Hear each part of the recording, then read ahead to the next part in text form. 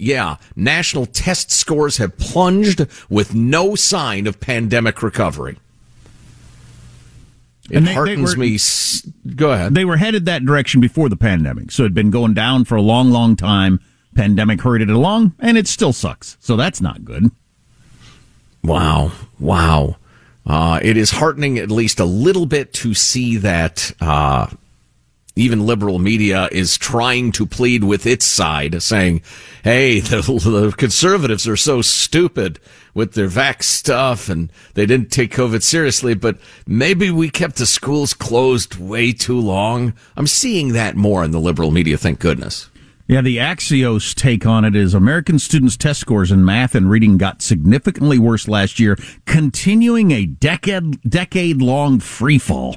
So the results had been in free fall for 10 years, and it got worse by a lot recently because of kicking our kids out of school for no good reason.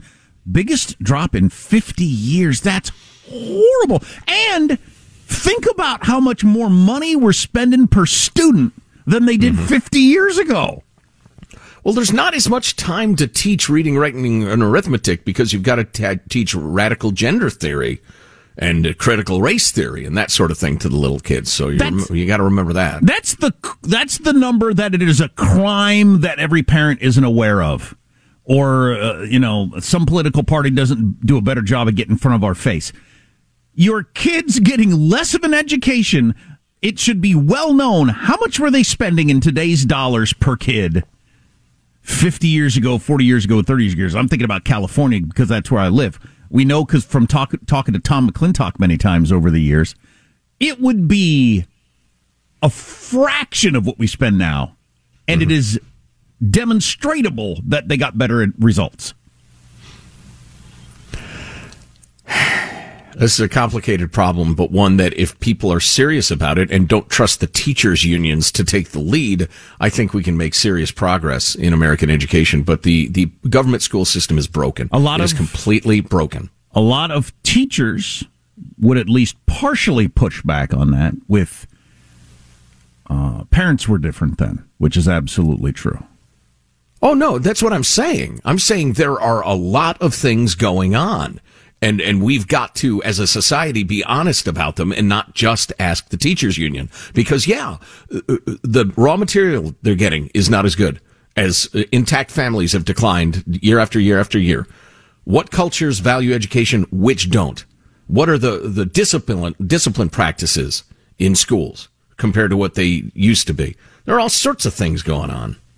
But in addition to the horror of teaching things to kids that are going to make them crazy, like, asking a 6-year-old what gender they are, there's just the whole opportunity cost thing. That's what bothers me. You've only got so many hours in a day. If you're talking about this, you can't be talking about that.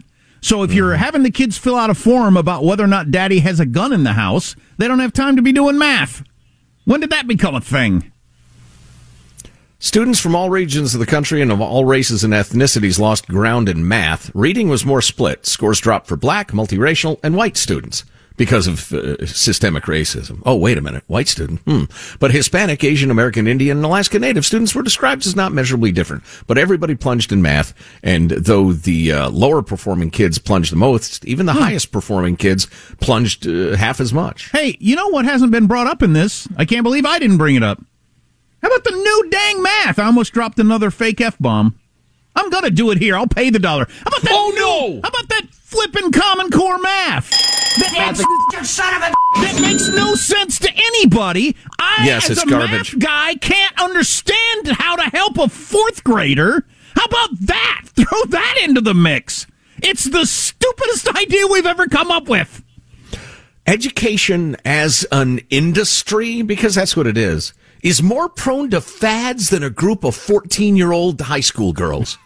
It's astounding. Having observed education through my life, in schools as a parent of kids, etc., they will all start dressing the same and all start using the same lingo, then all have the same sunglasses, etc., all listen to the same music and then different music and explain how that music of last month sucks, all in lockstep, except it's not clothes and sunglasses and music, it's it's modes of education and what the kids ought to be learning and fashionable new ways to teach math, for instance. They're like adolescents in education. And some of you are good, solid educators, and we love you for it. Oh, absolutely. But, my son had the greatest... It probably makes you insane to see this stuff. My son had the greatest teacher this year. God, I wish I could have her be his teacher the rest of his life. So amazing.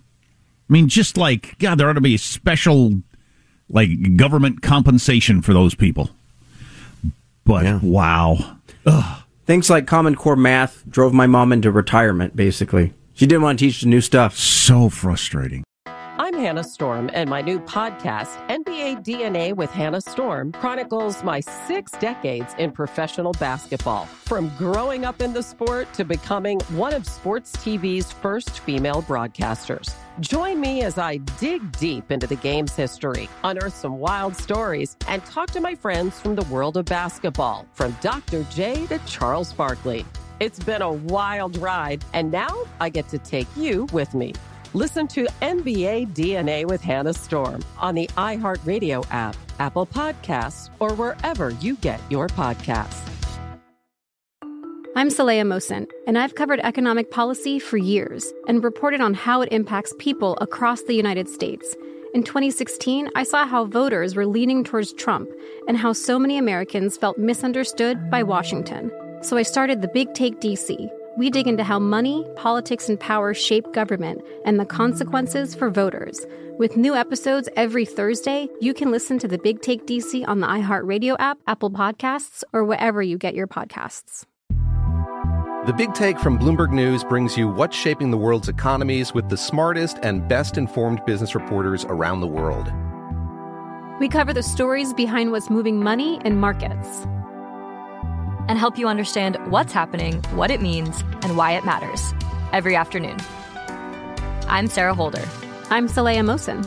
And I'm David Gura. Listen to The Big Take on the iHeartRadio app, Apple Podcasts, or wherever you get your podcasts.